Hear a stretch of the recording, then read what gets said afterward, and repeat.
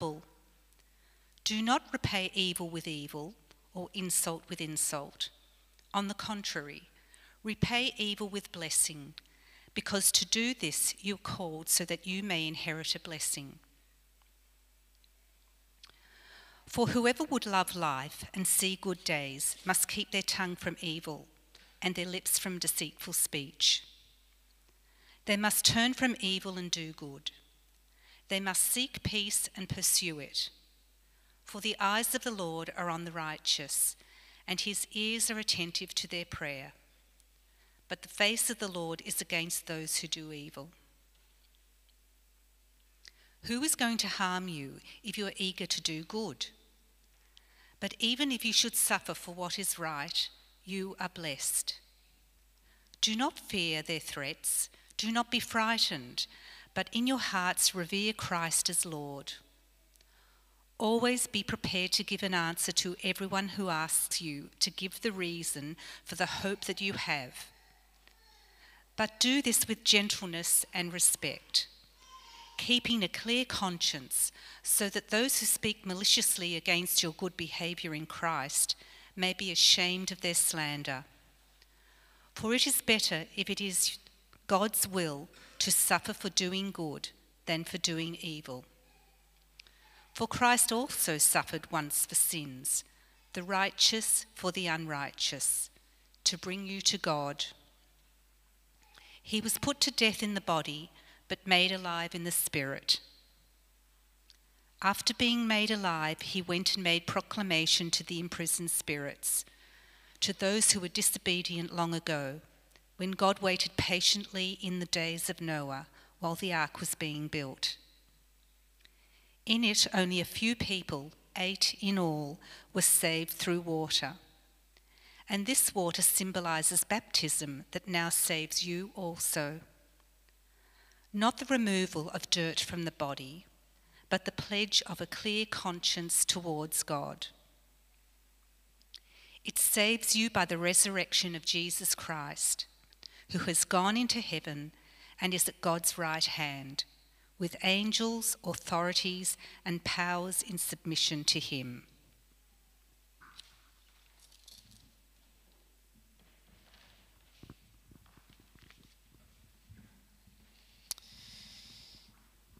Thanks, Christine. Well, this is a big question. How do we communicate real truth in a postmodern fake news, you do you world? Because as Christians, we care about the truth, right? We care about the truth of God's existence, whether he exists or not. We care about the truth of God's word, the Bible that we've just heard read. We care about the death and the resurrection of Jesus, and we care about morality and justice. I don't know if you know, but many of the big names in science throughout history have been Christians who care about the truth of the universe, the nature of stuff. They were curious to find out about the truth of the universe, the nature of reality, and they then wanted to communicate that to the rest of the scientific community. One of the things that propelled me into a pursuit of the truth was having a terrible Year 9 science teacher. The worst teacher I ever had was my Year 9 science teacher. We were learning about atoms and protons, neutrons, electrons, and I was curious to know more. Like, this was fascinating stuff. Like, really? That's the nature of, like, the universe? And I wanted to know more. I asked some follow-up questions, to which my Year 9 science teacher had no idea.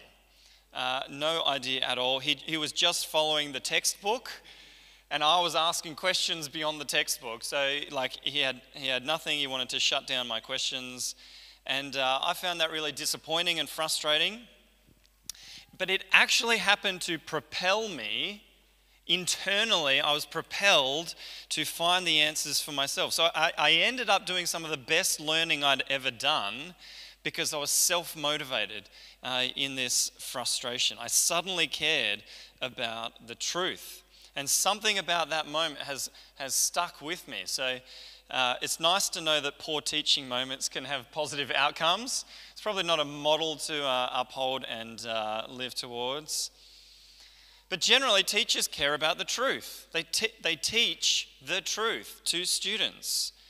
Parents care about raising children to live in the true world that they are going to have to be adults in. Lawyers, health professionals, financial experts, engineers, they all care about the truth. And for all of us as Christians, Jesus said that he is the way, the truth, and the life. He is the truth. So how is it that in our current society that truth is a little bit optional now? How is truth even a bit of a joke? How is it that truth is different for different people? We've normalized phrases like, that's true for you. You know, this is true for me, but that's true for you. And that wonderful phrase, you do you. You do you. I actually used to think it was really funny to say that, 67.3% of all statistics are made up on the spot. I'm not sure it's so funny anymore. Like, it's got a bit of a sad edge to things like that. The latest toy to play with is a website online, crayon.com, CRAIYON.com, crayon.com. It's spelt with an AI because it uses artificial intelligence. So you type into this crayon.com a phrase, some words of a picture that you would like it to generate. And the artificial intelligence has gone out and it's analysed every image on the internet, come to understand words and pictures, and then it will automatically generate for you, based on the words that you've put in, its own image, its own sketch of what it thinks you've asked it to do. So naturally, I told the Oak Tree staff about this. Very important things for them all to know. And Jess went and typed into crayon.com chicken playground, because we have chickens and we have a playground. You know, what does artificial intelligence think of chicken playground? Well, it came back with this. I'm not quite sure where the slide is going, or if that's a slide, but that's pretty impressive. That now a computer can go, I know what a chicken looks like, I know what a playground looks like, and I can blend those things together. That's impressive, but it's also a little bit scary, because that image doesn't exist anywhere other than a computer just generating it. But what else can get created? Like, we can just create reality. A computer can go and create reality. Our digital age actually calls into question our access to the truth. So it's very easy for fake news to go around. We can be stuck in echo chambers. Celebrities with huge influence or lots of money can buy their reach, and they can speak on topics that they're not experts in. They can just say stuff, but because they have an audience, people will listen. Let's have a look at just how challenging it is to communicate. So say that we've got here Jack and Jill. Jill knows that they need to go up the hill, and at the top of the hill there's some water. Perhaps it's the water of life, and it's the streams of living water. But Jack is not so sure. He's worried about tumbling down that hill and all of the brown paper and vinegar that it will involve afterwards. But in all seriousness, perhaps there's someone like Jill who wants to have a spiritual conversation with Jack about the amazing life-giving truth of Jesus. Jill has had the Romans 5:5 love of God poured into her heart, and she wants to share that with Jack. How does she share truth? One big problem. So if we visualize that with, the truth of what she wants to share as a blue line, one big problem is the English language. So there's how Jill actually uses words in English, but then there's how Jack actually understands those words for himself. The English language is really quite confusing. Miscommunication is easy. Add to that, we've got Christian language, can be another problem. We have special words and phrases that we use within the church. I call this sometimes Christianese. Words that we might understand, but no one outside of the church understands for themselves. We've got culture and social media going on and the things that influences for us. We've got gender roles and who we are in society. We've got stress and pressure. We might have illness. We might have brain fog. You know, Jack might have had a bit of bad bacon for breakfast. I don't know. Like that stuff plays a part in communication. Every conversation we have with another person, their biology is a part of that too. There's power dynamics, there's past hurts, there's personality clash, there's family of origin differences. You know, we just come from different families where we understand things differently. And then, of course, we have brokenness, sinfulness, temptation, ego, evil. There is a spiritual dynamic going under all of this stuff with the powers and authorities. We have fear, we have insecurity, and we have shame. All of this stuff is going on when we're wanting to communicate simple truth. It's not so simple. And of course, you can probably add your own complications to that list of barriers and difficulties when it comes to having a spiritual conversation about the truth. I mean, when you look at all that, when you think of all that, it's a miracle that we can communicate at all. When you think about everything going on, it's a miracle that we can share truth. And perhaps looking at all of this at once, we can start to understand why we're all really good at saying, "Hi, how are you?" And we get back, "Good, thanks, mate. How are you?" And how easy it is to just stay surface level and comfortable and polite. Unfortunately, there's not much salt and light in that. But if we're wanting to communicate something spiritual, some powerful truth, often what we are trying to say generally is, "Here, look at my heart. You can have that too. Come follow the way of Jesus." Generally, a spiritual conversation, sharing the truth, by its nature, can be described broadly like that. "Here, look at my heart. There's something inside me that has happened, something significant, some inner journey that I've gone on in the world." And we're saying, you can have that too. There's an offer there and an invitation to come follow the way of Jesus. So the most basic thing human beings do together is communicate. Now, language helps form and maintain relationships. And Jesus in the scriptures, he had deep conversations with people, heart conversations. He spoke the truth to the religious leaders. He spoke the truth graciously to sinners. And he responded to all those who approached him. Sometimes he told anecdotes, funny stories, powerful, meaningful stories like the parables. If you want to know how to communicate truth powerfully so that people hear and are transformed, then study the parables. They're a masterclass in communicating truth in a way that people hear. Also, that some people don't hear. But most of those parables are really simple stories with a twist or a sting in the tail that highlights truth.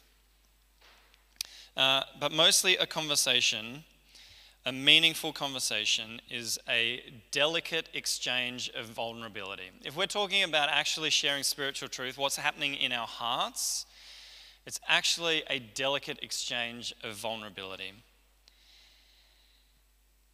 When a topic of conversation is inflamed or angry, So some of the hot topics in society at the moment. And I'm not going to name them because I'm sure we've had enough of talking about some of these things.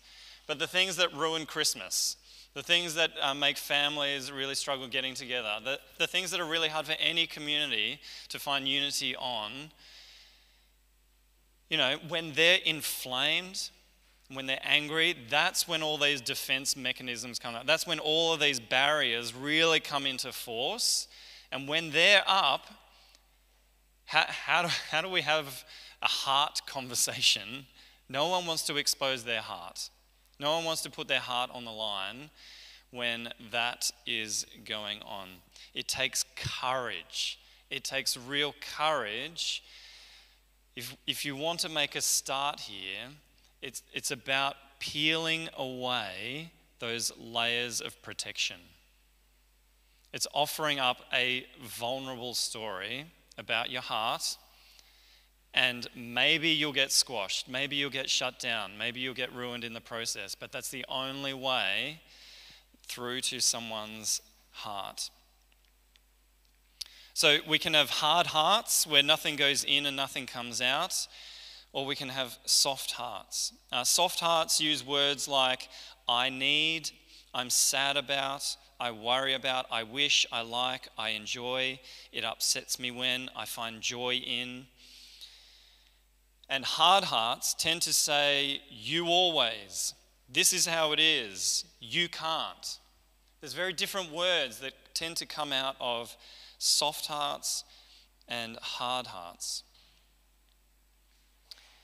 But sometimes when we show some vulnerability, when we show a soft heart, it does get reciprocated. And sometimes you get this little balance, backwards and forwards, where one person can share some vulnerability and the other person reciprocates with a little bit, and then you can share some more vulnerability and someone else reciprocates. That's how friendship forms. A gentle sharing of vulnerability through life. It produces a sense of I trust you. It leads to a sense of I trust you with my heart, which can lead you to I trust you with my heart when you talk about Jesus. You know, when people can see that you are genuine, authentic, that you're not putting on a show or a program or a facade. So, if we have a problem communicating truth, if truth is hard to communicate, it is most likely a problem of the human heart.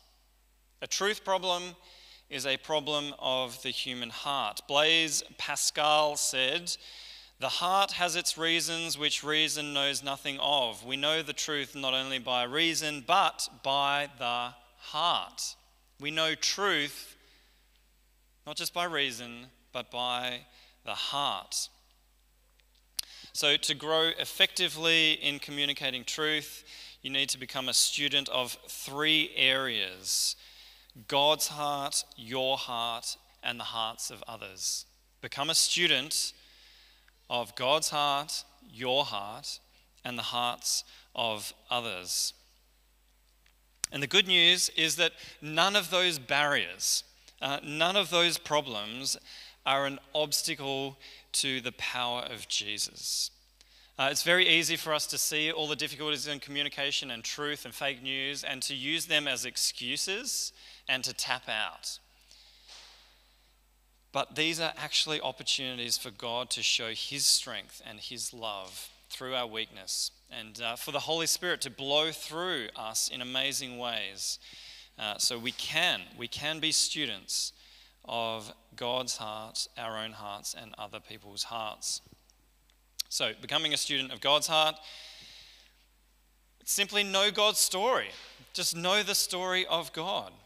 He reveals his truth amazingly through the scriptures. So study the scriptures, but do it through the lens of where is God's heart here?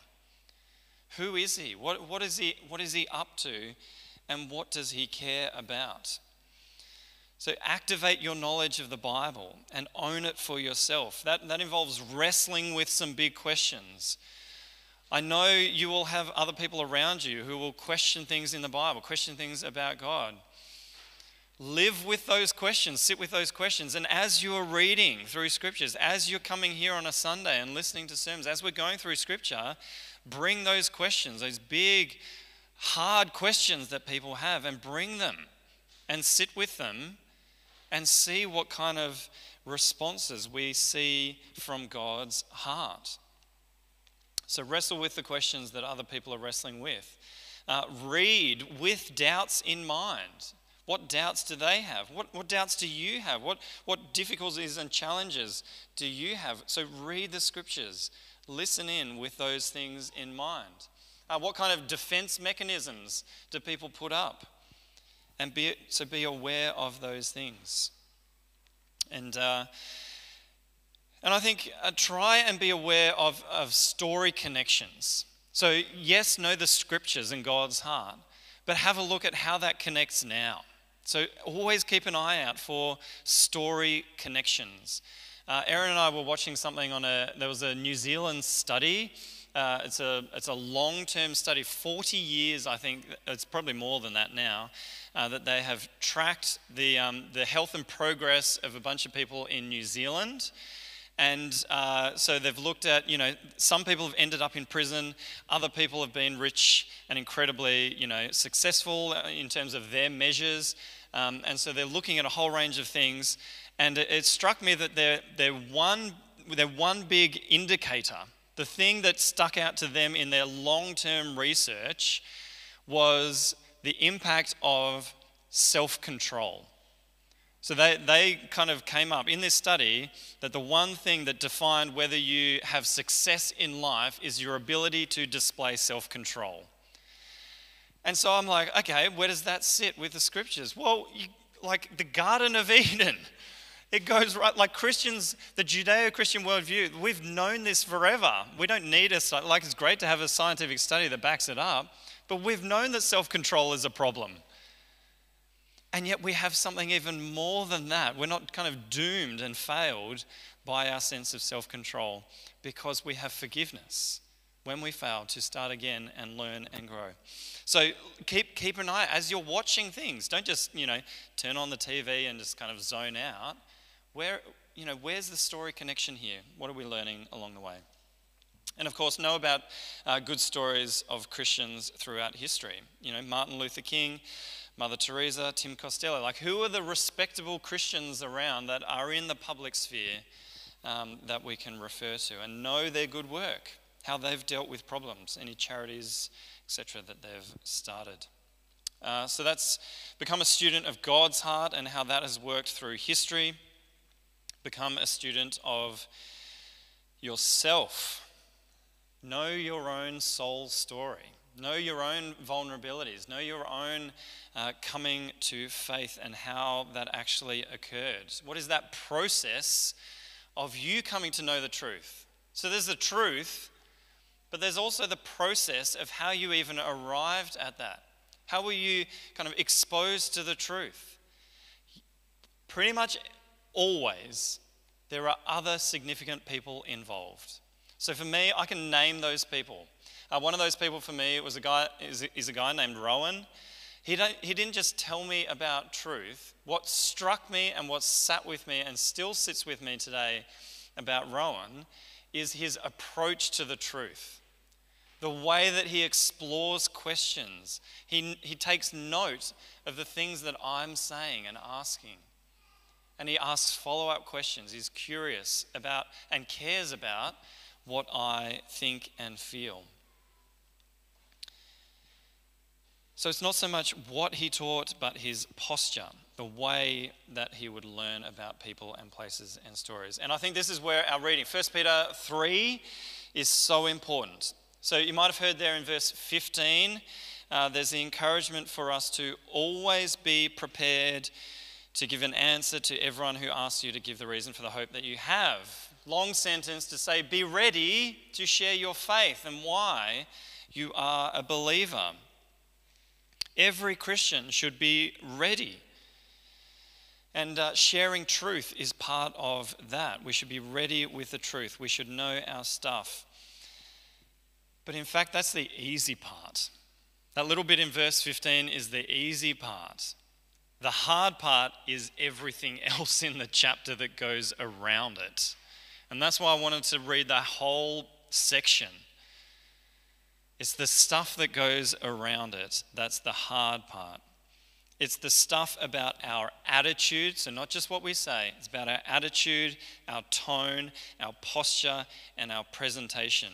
So there's sharing the truth that God loves you. But then there's sharing that truth effectively, and so much of that comes down to whether you're some of these things that come straight out of 1 Peter 3. So we heard about being like-minded, sympathetic, whether you actually love one another, whether you're compassionate and humble, if you actually repay evil with blessing, if you pursue peace, if you truly revere Christ as Lord in your heart, and if you speak with gentleness and respect and a clear conscience and good behavior.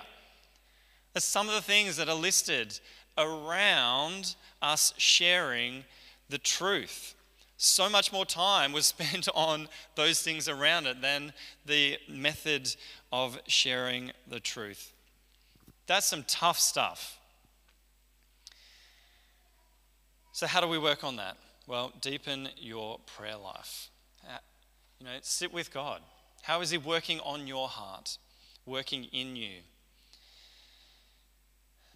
I often think the hardest people to share our faith with and to show an authentic faith with are our long-term family and friends, because they know us. They know all of our failings, where we're not kind of living out the truth, where it hasn't actually changed us. It's people that you meet occasionally. It's really easy to put on a Jesus mask just in the moment and kind of share a little bit of a truth nugget for them. Because they don't, you can put on a little bit of gentleness for a little while. We can put on that stuff. It's really hard to share with people who know us.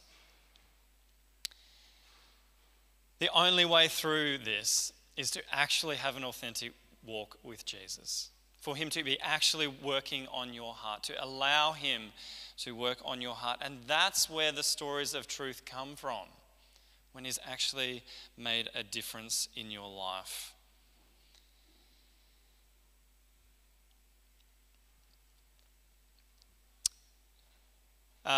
Switching topic a little bit then is a bit of other self-work that you can do, working on yourself, is actually the art of rhetoric. Rhetoric is persuasive speech or writing, and the letters from the Apostle Paul are full of rhetoric. He was clearly highly trained as a rhetorician in the art of ancient rhetoric. Now, ancient rhetoric might not be so useful for us today. Some of those techniques probably won't land too well in our setting. But there are language skills that we can learn. We can improve the art of communication to be more convincing. We don't need to be manipulative. We don't need to put on a show. But we also don't need to settle with unconvincing, and not communicating effectively. There are things that we can do that will improve how we communicate. So there are communication techniques that we can do. But we can also deal with our own doubts. Find those answers for yourself and find your own words. Like, how are you going to answer on the resurrection? Did Jesus actually rise from the dead? Have you got something ready to go? Like to actually say, here's why I think Jesus actually rose from the dead. And be ready. And part of that might be listening to other people's responses. Listening around to how really smart people have thought about this, or people in our setting. So maybe find some Melburnians, because we can listen to people from the US who might have really great answers, but some of those words, the English language just doesn't work in the same way here in Melbourne. We might need to find our own convincing ways to speak the truth. So deal with your own doubts, find your own words, and work through those things. People are surprisingly happy to talk about prayer, surprisingly happy to talk about Jesus, and so we can fill our vocabulary with meaningful words. Finally, become a student of others. To become a student of others is to practice empathy, to be asking and listening out for what other people think and feel, to be curious about their life and what they care about. I think Jesus had some very perceptive listening skills. Think of the woman at the well. You know, he had a supernatural insight there about her life. But we can ask the Holy Spirit too. We can ask the Holy Spirit, show us what we need to know in this conversation to care about and understand this other person. And being a student of other people helps us cut out some of the Christianese too. By listening to how they talk and the words that they use and understanding their heart, we can modify our language and find meaningful words that are going to work not just for us, but are going to work for them.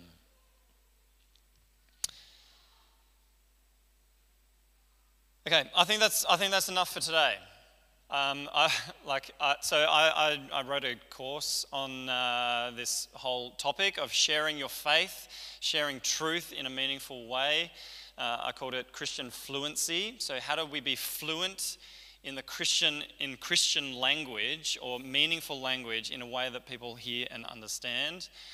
If there's some people who are interested in sitting through this a bit more and actually running a bit of a course, let me know, see how much interest there is, and I can put together a group and we can go through this in more of a workshopping kind of way. Like, who are the people that you have in your life? How can we work on those conversations and work on some language that's going to be helpful for them?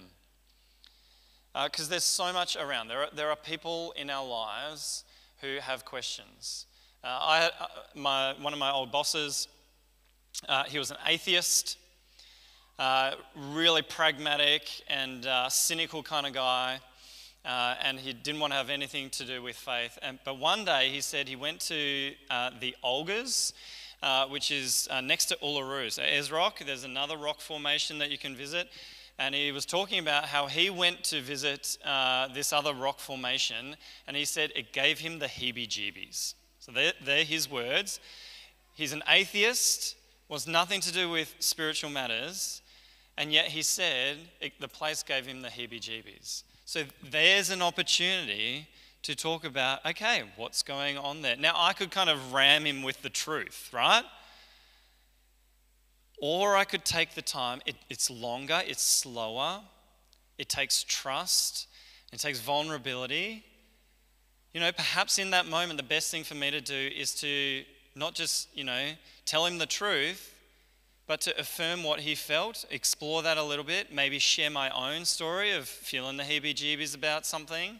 So we've got a basis of trust there, and then to develop a conversation from that. So love, compassion, storytelling, imagination, creativity, vulnerability, honesty, curiosity, beauty, art, affection, concern, and care. These are all things that help communicate truth, but perhaps we don't think about them enough.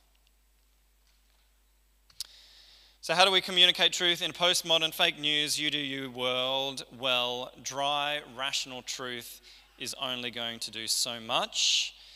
Defense mechanisms are activated. What we need are high levels of trust and trustworthiness. We need powerful stories that speak from our hearts to the hearts of others.